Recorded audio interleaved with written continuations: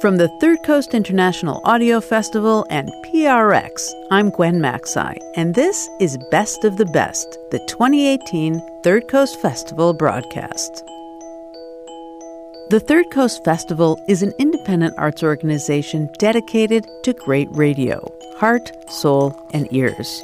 We gather the best stories from around the world all year long and share them in a variety of ways, via radio and podcast, at live listening events, and honestly, every other way we can think of. We also host the Third Coast Richard H. Driehaus Foundation competition to honor the very best audio documentaries of the year. This year, we received more than 550 entries from 26 countries, including Brazil, Denmark, Chile, Japan, and the Czech Republic. Then we asked our most distinguished colleagues, highly accomplished producers themselves, to gather for the near impossible job of judging this wonderful work. On this special broadcast, we bring you the winners and behind-the-scenes interviews with the makers of these remarkable stories. We begin this hour with our Best New Artist Award winner. This award recognizes the work of a producer who, despite being in the field for 2 years or less, has an original voice and a great sense of story. Someone whom we want to hear more from. Here's an excerpt of Phoebe Wang's delightful, bittersweet audio memoir, God and the Gays.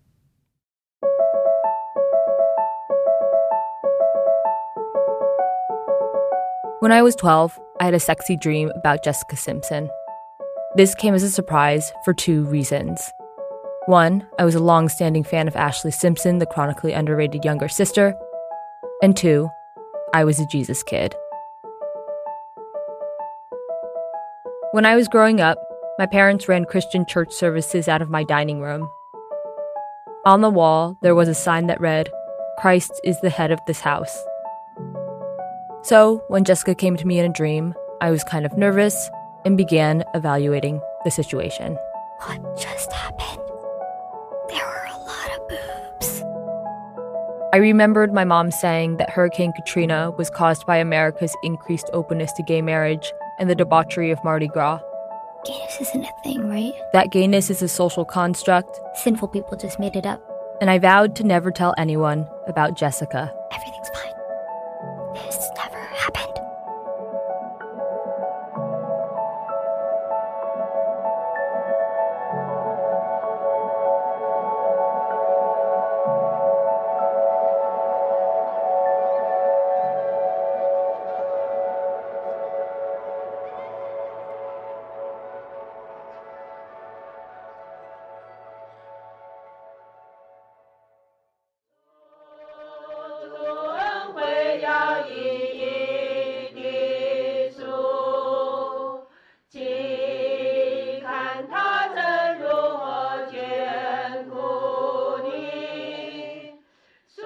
The next few years, I didn't think about gayness except in the context of banning it.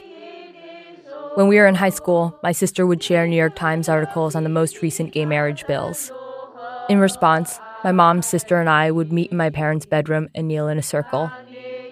We'd pray for God to uphold the sanctity of marriage in America, which of course was a nation founded on Christian principles. The house would be quiet except for distant screams of WWE stars being hit over the head with folding chairs. My dad was a big fan.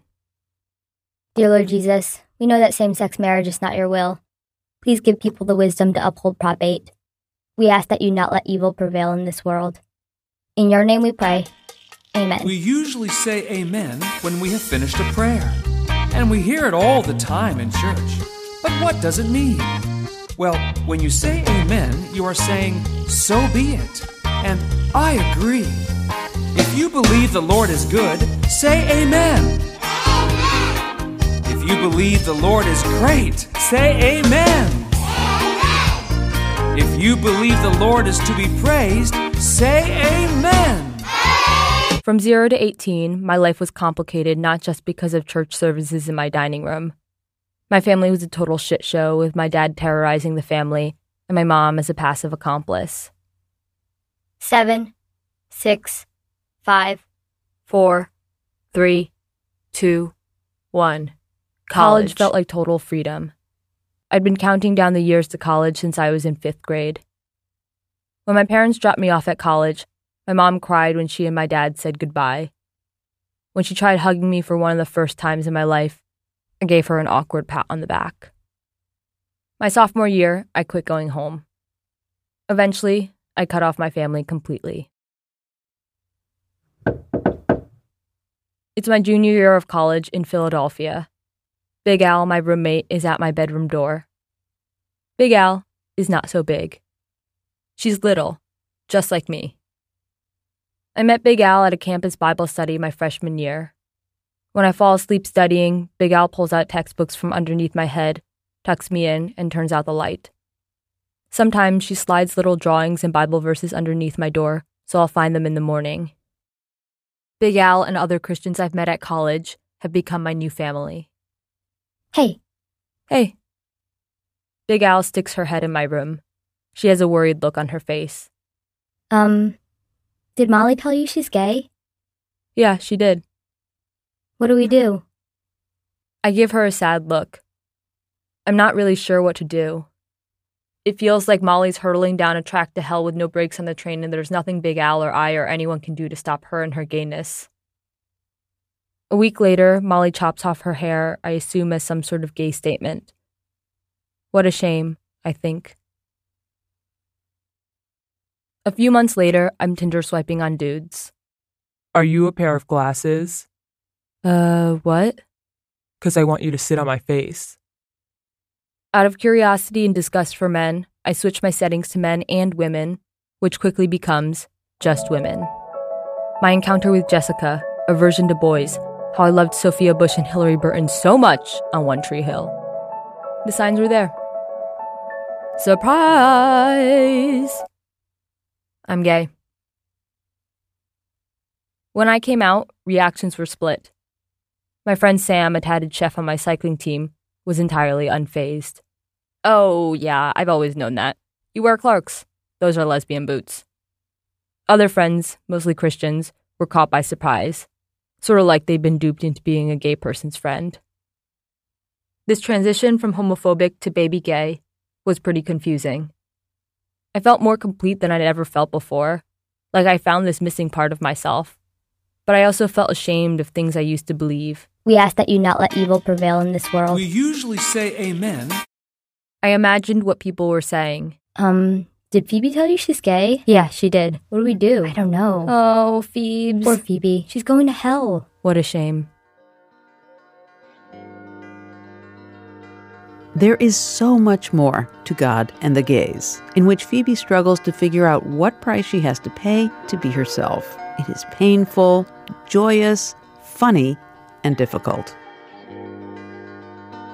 I asked her how she chose this subject for her first ever audio story. I just had this hole eating away in me, I felt like. These unresolved feelings about my friends. And I think that it was coming up on just the moment where I had started processing some of my feelings and had a little bit of distance from my coming out. And I was asking a lot of these questions. And so it felt really natural to me to kind of jump in head first. And I just felt like I needed to work something out in myself. And I was like, if I'm going to make a radio piece, I need to make it about something that's eating away at me. The overall sound of your piece is really unique and has so many facets. How did you develop your style as an audio maker? Well, the thing is, I went into radio as an extension of my art practice. I had been a painter before that, and I moved into sculpture and installation because I felt like it was a form of painting in just a different way. And when I went into sound, it also felt like an even different kind of painting. I mean, I was working for the Heart, and I think that working around people who treated sound like an art form and played around with sound design a lot really influenced me heavily. Like the way the Heart sound is very immersive, and sound tells a story just as much as the words do. Absolutely. I think that form of storytelling really resonated with me because I didn't feel like I was a journalist. I felt like I was an artist and I was trying to tell a story that was complicated and that couldn't only be told in words. Phoebe Wang, winner of the 2018 Third Coast Best New Artist Award. When she gave her acceptance speech at our ceremony in Chicago recently, Phoebe used the stage to deliver a powerful message, and the audience was positively rapt. I hear people say all the time that we tried our best to find a person of color for our job opening. And we couldn't find one because not enough people of color applied, or because they weren't qualified enough for the position. And I think that is total bullshit.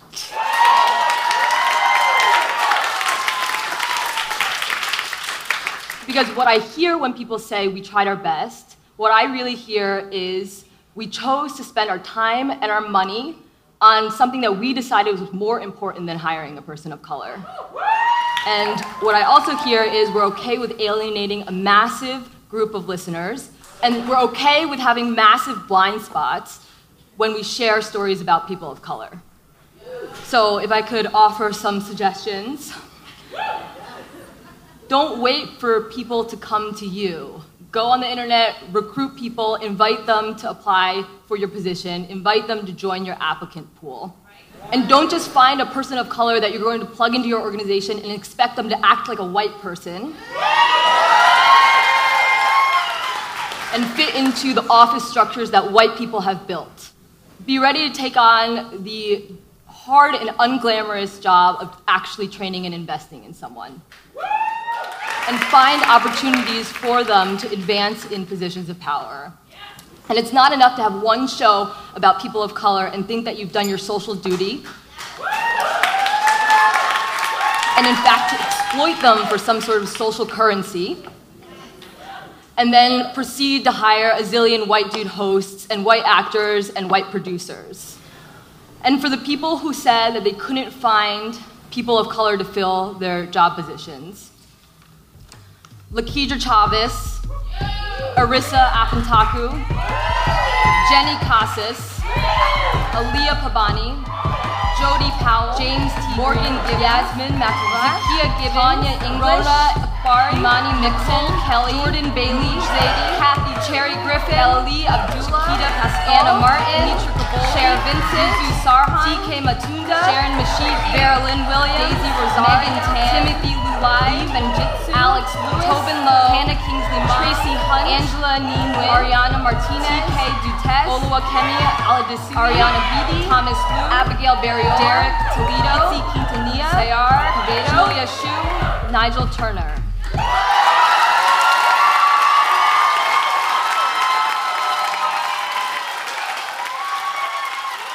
Phoebe Wang, winner of the 2018 Third Coast Best New Artist Award.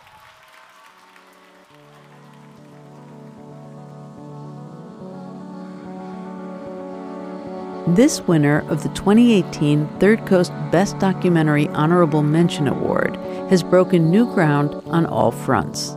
Produced from inside San Quentin State Prison, the podcast Ear Hustle has illuminated the life of incarcerated people in a way no one has before, with humanity, humor, gravity, and grace. I'm Earlonne Woods. I'm incarcerated at San Quentin State Prison in California. I'm Nigel Poor. I'm a visual artist, and I volunteer at San Quentin. And together, we're going to take you inside.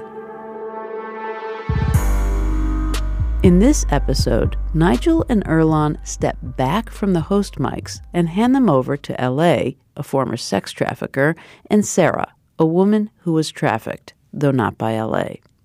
A note, this is a difficult conversation to listen to. At the same time, it's a brave step toward restorative justice. Can I ask you some questions? Sure. You say you were raped at 13. Were you in the life at that time? Yeah, my indoctrination started at the age of 11. Let me ask you this. When you went home and you told him that you was raped, what was his response? I didn't. Why? I ended up kicking in 5 windows at my school, and I ended up at the hospital. And then from there, I tried to kill myself. I didn't speak. I didn't even know how to cry. Because he took that away from me, too. When you mean, were you ever in a situation where you were raped and you had to go back and tell him? I was raped every time he told me to go out there. That's really unfortunate. That's what happens to kids. I agree with you, 100%. Yeah, exactly. But a lot of times, we don't know that we can say that. Look, from that perspective and this perspective, that's like we cover a lot of ground because you know that side of it and I know this side, right? And it's like I asked you that for a specific reason because young boys are taught that when they're in that game, it's like there is no such thing as rape. There is no such thing. I'm glad you made it abundantly clear that every time a child gets in a car, that child is raped. And the trafficker allows that, but yet the trafficker wants to condition the child to think that they're the ones that's going to protect him, but they're the ones that do the most harm. You can't protect anybody when you're the one that's making them go out there and to be violated. I'm 100% in agreement with you. I was a grown-ass man, and I chose to do the things I did, and I stand by that. It's like I don't look for no empathy and sympathy, and I don't look for no lead way out of what I did. I'm not looking for that. It's like I'm not sitting here as some victim. Whoa, I got 229 years of life. Woe is me. That's not what it's about. It's about I'm hoping some young man hears that I'm up in here with 229 years of life and choose to do something differently with his life before he get caught up like this. So I'm sure that there are young men and women right now that could pull a lot from our conversation because it's a very rich and uncomfortable conversation. What message would you want to leave with someone who's in the position that you were once in as a trafficker? What would you want to tell them today? Knowing what I know today, I'm not going for it. I am surprised that somebody didn't kill me, and being honest with you. I am surprised that I lived long enough to make it to prison because running into people that didn't like pimps, don't like pimps, people that I sit in circles with at Restorative Justice and hearing their conversations, it's like I'm surprised I'm not dead. And that can happen. We both know that can happen. I tell young men that want to be traffickers, I would rather you be a janitor at the school as opposed to being a trafficker. One, it carries 15 years to life, and this ain't easy. Two, you're going to be a sex offender for the duration of your life. Three, this ain't no easy joke. All the dudes that care about you, all the people that pretend to care, when you come to prison and you've been here for more than 5 years, you're going to see how people fade away.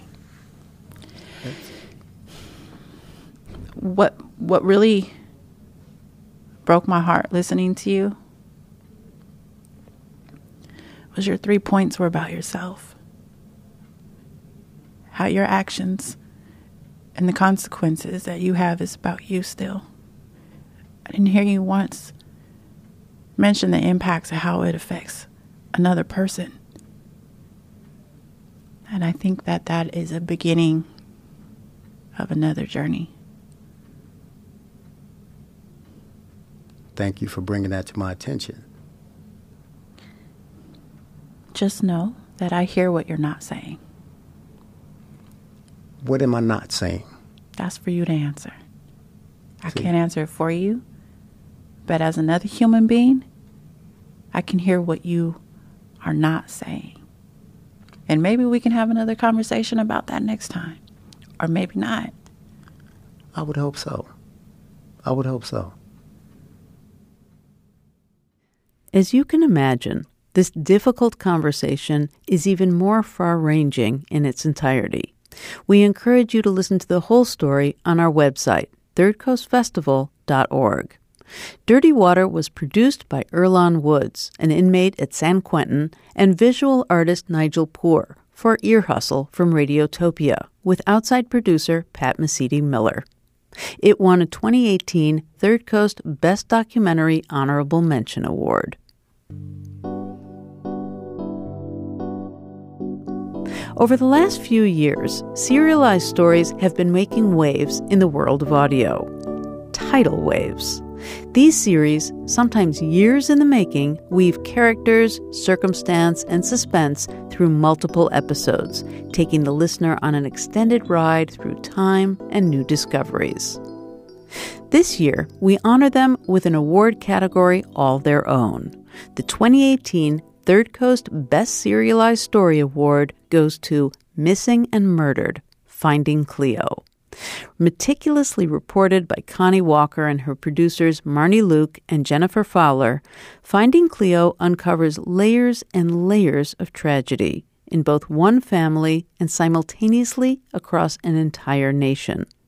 We share an excerpt from Episode 1, in which we meet Christine Cameron. Christine is one of 5 children of the Samaganus family, all of whom were taken from their mother by Child Protective Services and adopted by non-native families in Canada. One of those 5 children, Cleo, has been missing since the 70s, and Christine and her siblings have been searching to find out what happened to her. I don't blame my mother for what happened in our lives. I blame the Canadian government. That's where I squarely place blame.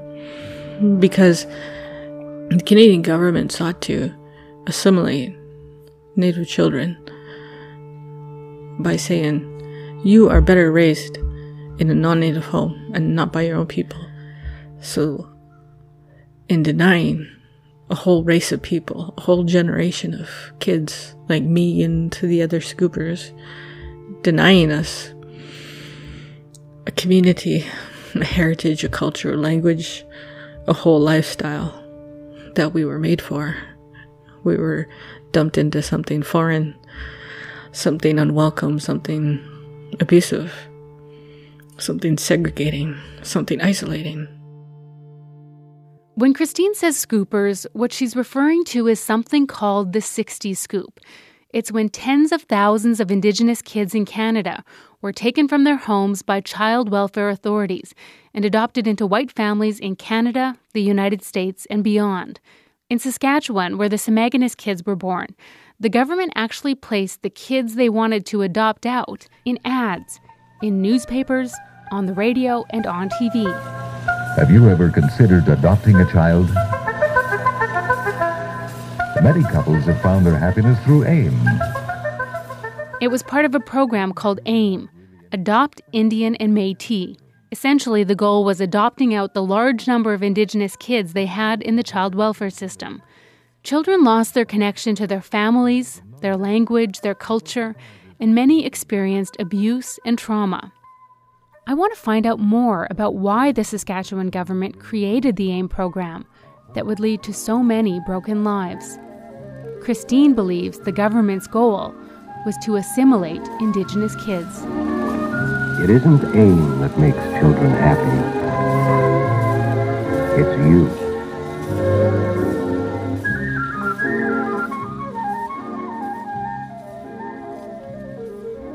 So, that's why I blame the government. They could have made other choices. They could have sought to, empower the Native community by giving them better services, by allowing extended family to care for their children like they do today. But, the government knows best. As much as Christine blames the government, she realizes that the only place she can go to for answers about Cleo is back to the same people that took her away in the first place, the Saskatchewan government's social services. Yeah, the post-adoption registry, or what is it? What did I call them back then? Adoption Support Center Saskatchewan. They're not very supportive. But getting the information she wanted wasn't that simple. Christine was told that in order to get answers about Cleo, she needed her biological mother's cooperation. They said, okay, well, there's a package you need to fill. All your mom has to do is sign it. So I took this big package. I don't know, it was 7-8 pages. I filled the whole thing out as much as I could. And that's when I brought it to my mother about a month or so after and said, all you need to do is sign. And she refused to sign.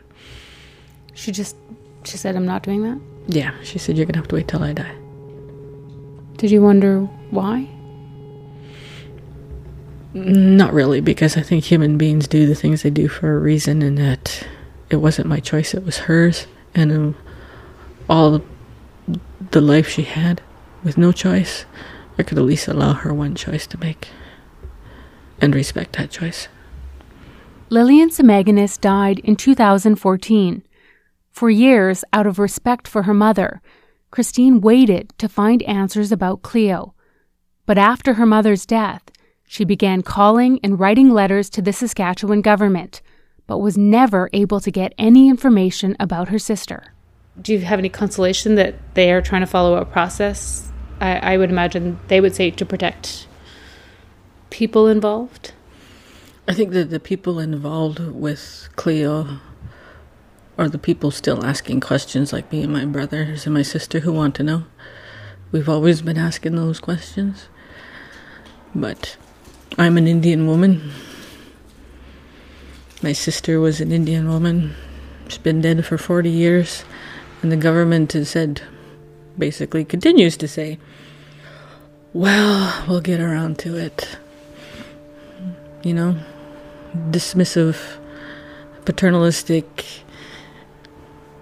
authoritative attitude towards my inquiries.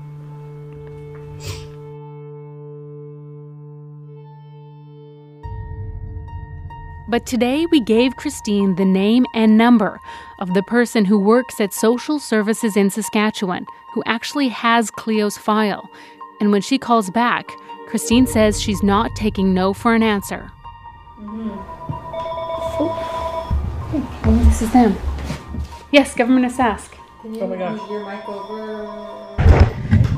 Call from Gift. Good afternoon, this is Christine speaking. Hi, Christine. This is Social Services in Saskatchewan. Yeah, hi. I'm calling to obtain information about my deceased sister, Cleopatra Nicotine Semaganis, and we were all adopted in the mid-1970s. I know my Christine tries to explain to the woman from the Saskatchewan government this complicated story of her family's search for Cleo. The government of Saskatchewan has had thousands of First Nations and Métis kids in care over the past 40 years, but we have no way of knowing if they've ever encountered a situation like this before. Right now, the regulations don't allow us to share file information between siblings. Okay. But it doesn't. But I'm going to look into it. I'm going to check with our legal and see if there is a way that we can get that information to you. Mm-hmm. It might involve a little bit of research on finding out where she was adopted. So we'll have to work with them and see if they'll either release that information to us or to you in order to share it. You mean Arkansas or in Saskatchewan? You mean Arkansas? From what I understand, that's where she was adopted, officially adopted. Right. From the place where she was adopted. Okay, let's say things don't go well. What's the worst case scenario regarding my inquiries and pursuit for information for my sister? Worst case scenario? Mm-hmm. I guess that the information wouldn't be able to be shared. Yeah, it's hard for me to say right now. I'm sorry. And just before the call ended, Christine asked one last question, and I was shocked when I heard the answer. And then one of my final questions is, have your office had any experience dealing with Arkansas adoption agencies to facilitate the successful transfer of information? With Arkansas? Yeah. I don't recall another instance with Arkansas, no. Okay. And I'm not sure that information is correct. Oh, well, how do you know it's correct or not? Yeah. Pardon? How would you know it's correct or not? Because, like I said, we have some of the information from your file. Well, it would be nice to have some sort of information. You know, as a sibling, it's been 40 years. Yes. And for 20 years, you've told me nothing.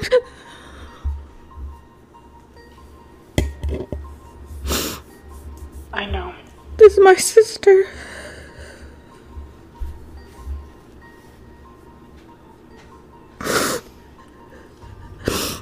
bodies in the States, you know? Do you have a sister? I do. Well, then maybe think about how I feel and really try your best. Because if you know she's not in Arkansas, then find a way to tell me where she is. Okay, that's what I'm going to work on. Please. Okay. So I will call you by tomorrow at the latest to let you know where I'm at. All right. Okay? Okay. All right. Okay, thank you. Okay, thanks for calling. Okay, thank you. Yeah, bye-bye. Bye. So they do know, they're just not telling me. They know where she is. But they know where she is. Cleo might not have been adopted into Arkansas? If not there, where did she end up? Okay, she's not in Arkansas then. Wonder where she is. They know where she is. Well, that's kind of hopeful. Kind of infuriating. So she probably has the whole file and all my old letters and all the answers right in front of her. I'm just shocked that she said that might not be correct. Oh yeah, I picked up on that right away. How do you know it's not correct? Because in my heart I believe they know where she is. I've always believed that. In the more than 7 hours of Missing and Murdered Finding Cleo, Connie Walker and producers Marnie Luke and Jennifer Fowler of the CBC excavate a labyrinth of information, bit by tiny bit. And in the end, they do find Cleo. To hear the full series, find a link at thirdcoastfestival.org. Missing and Murdered Finding Cleo won the very first Third Coast Best Serialized Story Award.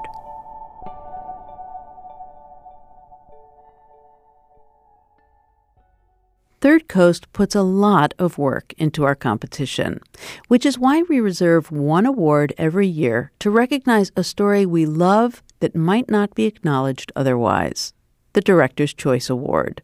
This year we gave the award to a piece that is quite sparse but speaks volumes. It's an intimate conversation, in Spanish, between lovers in bed, recalling the moment that one told the other he can't leave his wife and family. Here's a short excerpt of Espera, Wait, produced by Sarah Quevedo. ¿Qué pasó el domingo? El domingo,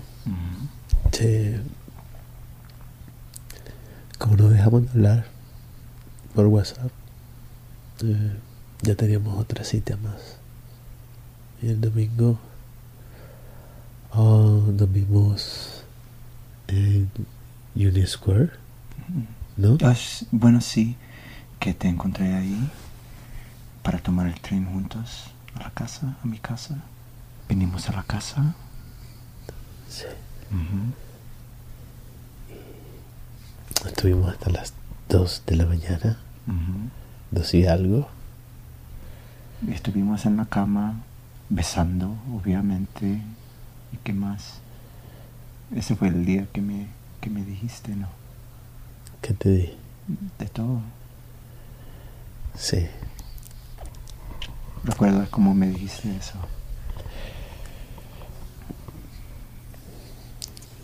Pues me estaba sintiendo mal, ¿no?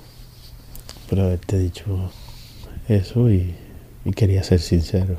Quería que si era posible tener una relación de amistad, porque eso es lo que somos. Espera, Wait brings us into a couple's private world. In accepting his award, Sayre ended with words from the Salvadoran poet Roque Dalton. I want to end on a poem that feels incredibly important, not just today with the news that we are receiving, but also in the time that we're living. It's a poem that my mom taught me. It's the first poem that I ever memorized. Like you, I love love, life, the sweet smell of things, the sky blue landscape of January days. And my blood boils up and I laugh through eyes that have known the buds of tears. I believe the world is beautiful and that poetry, like bread, is for everyone.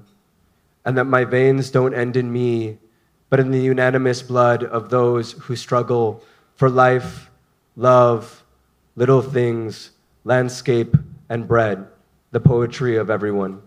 Thank you.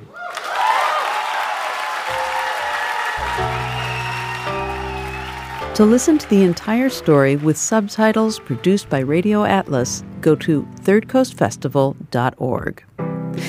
Espera, Wait, was produced by Sarah Quevedo, who is an alum of the Third Coast Radio Residency. The Residency is a yearly gathering of producers in Chicago dedicated to creating time and space for their audio projects. All in all, we are very proud to say, in 2018, 4 former Third Coast Radio residents won awards, including the Gold Award, which is coming up next.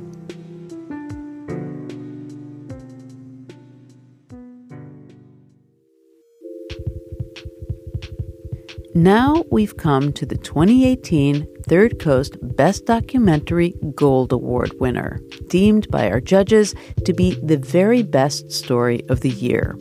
This year's winner, Counted, an Oakland story, paints a portrait of a city struggling to reconcile a dual narrative, the town they love and the town that's killing their children. This story from Snap Judgment was a huge, ambitious, year-long undertaking. Our judges described it as raw, intense, surprising, and wrestling with its problems in real time. Hosted by Adiza Egan and Daryl Allums, here's an excerpt from Counted, an Oakland story. So my plan for 2017, I'm trying to decrease the homicides. We got to go under 80, man. Got to. Clap it up, clap it up, clap it up. I need to hear it. Say stop. Stop. Killing. Killing. Or kids. Kids. Stop. Stop. Killing. Killing. Or kids. Kids. Clap it up, clap it up, clap it up, clap it up. In the building. Compared to other cities, Oakland is small. It's like a fifth of the population of Chicago.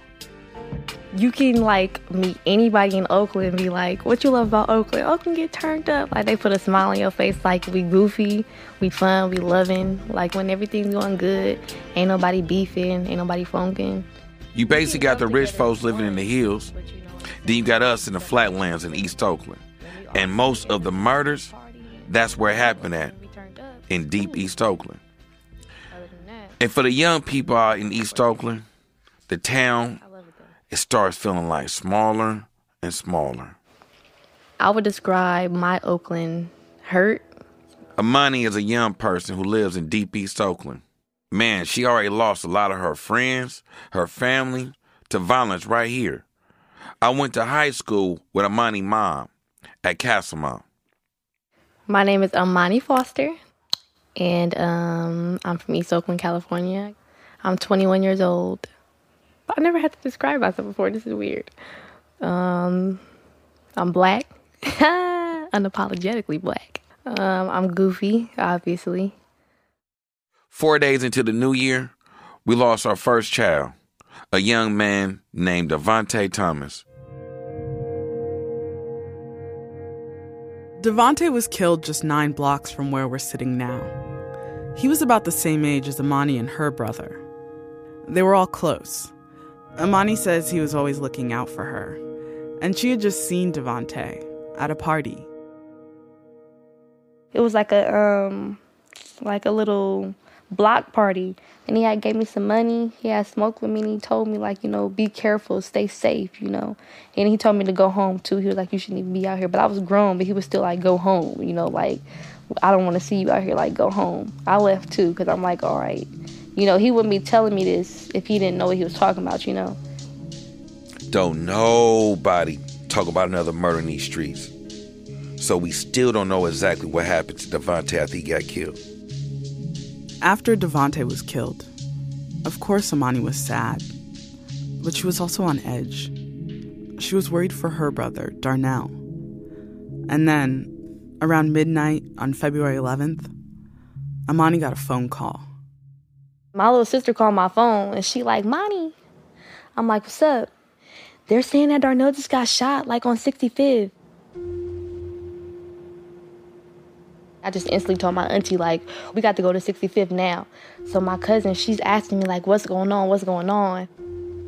I don't want to say, oh, my brother's just got shot, because I feel like it's going to make everything worse, you know, like, just for him. Like, you feel me? I feel like he going to feel it. Like, damn, ain't nobody got no hope for me.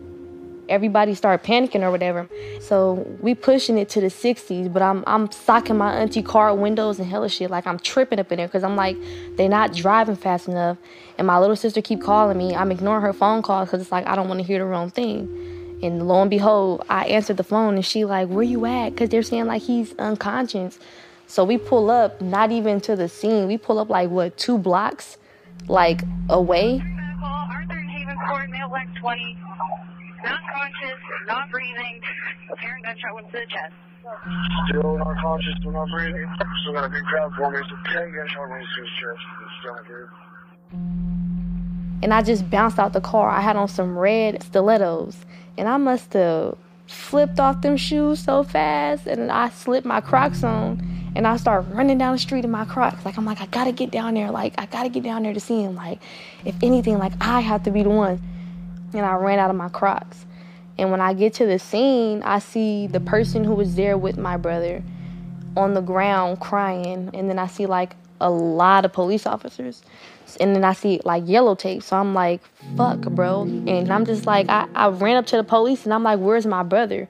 And they're got fucking smirks on their face and laughing at me. I feel like they didn't care.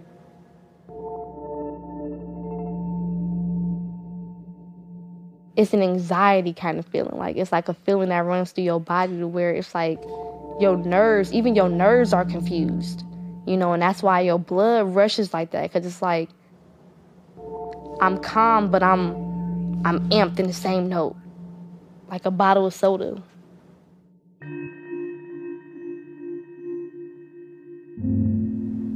I was just talking to myself like, I can't believe that my brother is really dead.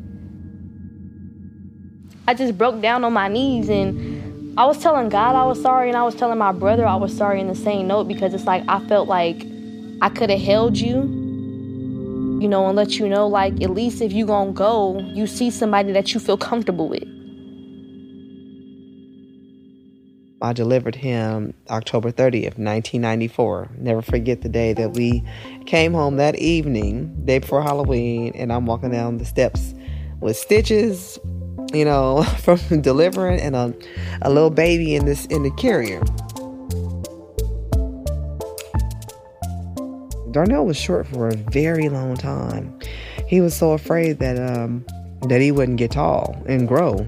He would come in and ask, can you measure me? Measure me. This is every day. And I'm like, we would tell him, you can't measure yourself every day. You're going to still be the same height, you know. We worked with him as much as we could. We kept him in church. But the older he got and the company that he had, he geared to what was more attractive and appealing, which were the kids who got to do whatever they wanted to. Darnell actually grew up to be pretty tall. His family said he was really into the way he looked. He wanted to be famous. He would make funny videos on Instagram and send memes to all his family members. And in his spare time, he would write. He started writing hooks for songs and music. It sounded really good. So he started calling himself Oakland's Hook Man. Even so, he made plans with Amani to leave Oakland. It started to affect them, the things that were happening around them, especially when they started to lose friends. You know, friends that were shot at parties and killed. Darnell was the 5th homicide of Oakland, California this year. Darnell was shot over 10 times. And the man who police charged with his murder, who witnesses say was responsible for the shooting, was not a stranger. He was really good friends with Darnell. He called him his brother. I never felt safe in Oakland. Like, this is East Oakland. You could never get too comfortable out here because anything can happen at any point in time. After he was killed, Darnell's mom wanted to leave Oakland. She'd only been living in her apartment for a few years. She had kids to take care of. She really wasn't prepared to move, but she just had to leave. Adrian went through all these other towns, but the landlord didn't want to rent to a woman with 3 kids from Oakland on Section 8. The thing is, these nearby towns, like Antioch and Pittsburgh, that's where everybody started going when Oakland rent prices started going up. At first it was cool, but then the violence started following. And now landlords, they just don't rent from nobody from Oakland. So Adrian ended up back in Deep East Oakland. She still doesn't feel safe. She's still paranoid. So she keeps her location of her new apartment a secret. We do peep out the windows a little bit here and there. I'm not that far from where I was living. I know the sirens are going off right now, but like generally it's like a lot more quiet here on the street right here where I live. Last night we were in here, the police were shooting all up and down here. You know, my son, he came behind me and stood there and he was like, "Mom, close the window. I hope our doors are locked. What's going on?" He was really scared. You know, that bothers me.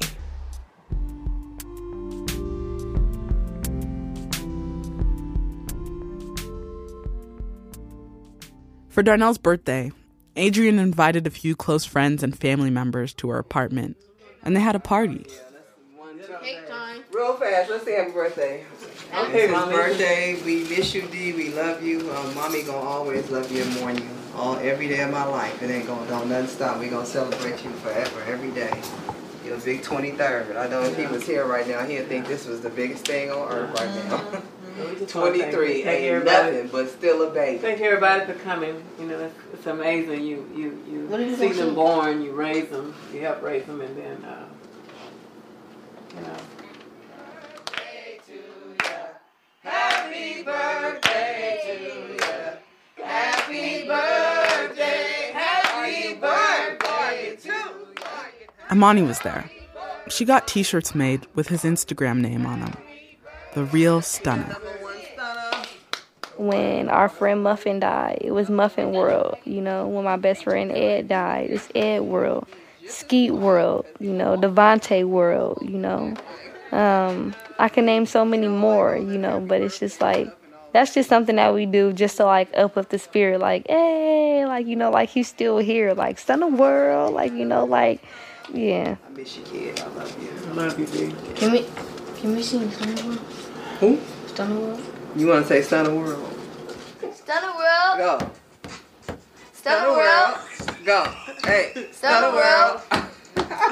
Stunner World. Stunner World. And then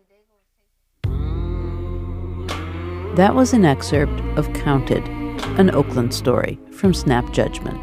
The full hour-long program immerses us in life and death, sadness, and joy over the course of 1 year in Oakland, California. We highly recommend that you listen to it in its entirety. Find it at thirdcoastfestival.org. Counted was produced by Adiza Egan, Anna Sussman, Shayna Sheely, and Jonathan Jones, with editor Mark Ristich for Snap Judgment. Here's Adiza accepting the Gold Award at our ceremony in Chicago. I wanted to do this story because I wanted to tell the stories of the people who lost their lives in Oakland, and I wanted to tell a beautiful story, and I wanted to get it right.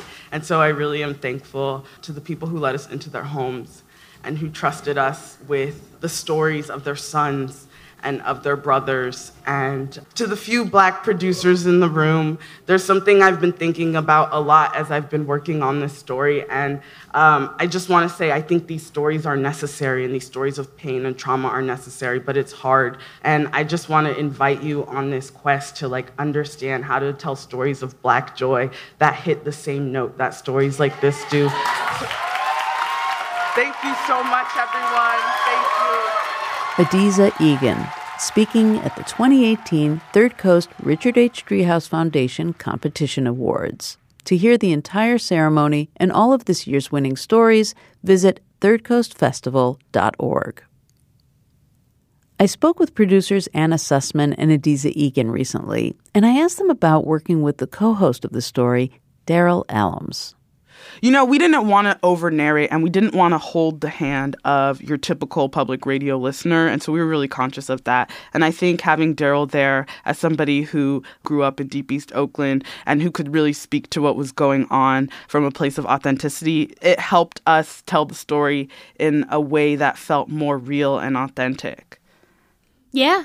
So one of the complicated things about this piece was it was a largely non-Black editorial staff working on a story largely about Black victims and Black perpetrators. And so we were out of our depth, right, and out of our authority. And even the Black editors we have on staff are not from Deep East Oakland, right? So we are reporting on a community that we were not from. So over and over again, we would just get it a little wrong. And Daryl would say, "You've got that a little wrong. You know, like, let me set you straight." You know, everything on, like, how folks in that community keep each other accountable, how folks in that community feel about the police, how people in that community feel about school, how they feel about guns, all of these things that we don't know because we are not from there.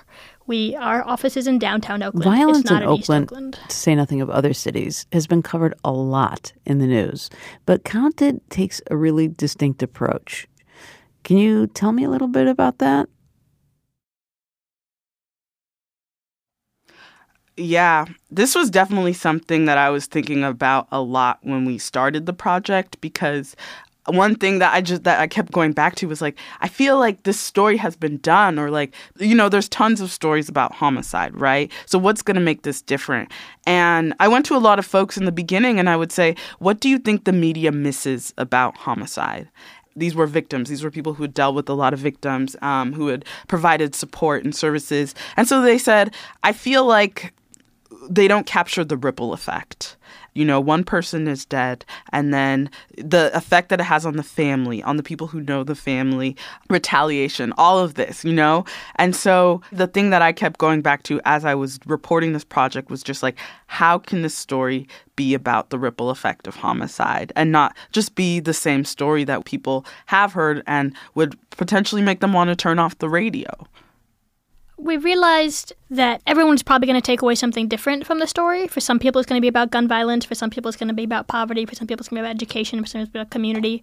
And so we did a lot of interviews immediately following the release of the piece where people were like, what's the big takeaway? And we kept saying, that's up to you.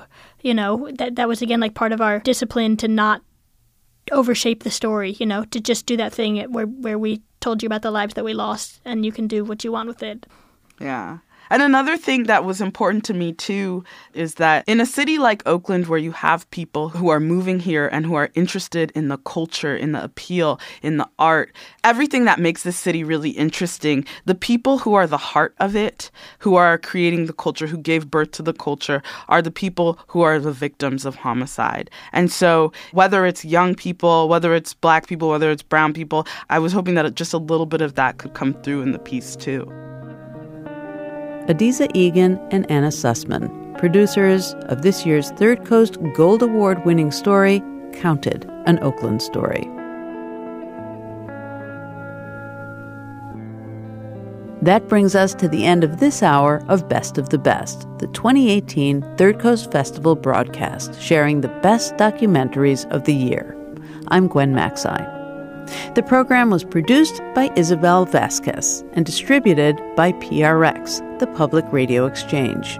The executive director of the Third Coast Festival is Johanna Zorn. The artistic director is Maya Goldberg-Safer. I'm Gwen Macsai. The Third Coast International Audio Festival is made possible with lead funding from the Richard H. Driehaus Foundation and the John D. and Catherine T. MacArthur Foundation. Additional support is provided by the Agudino Foundation, the Menaki Foundation, the National Endowment for the Arts, and the Illinois Arts Council Agency. Special thanks to our many individual contributors from Chicago and around the world.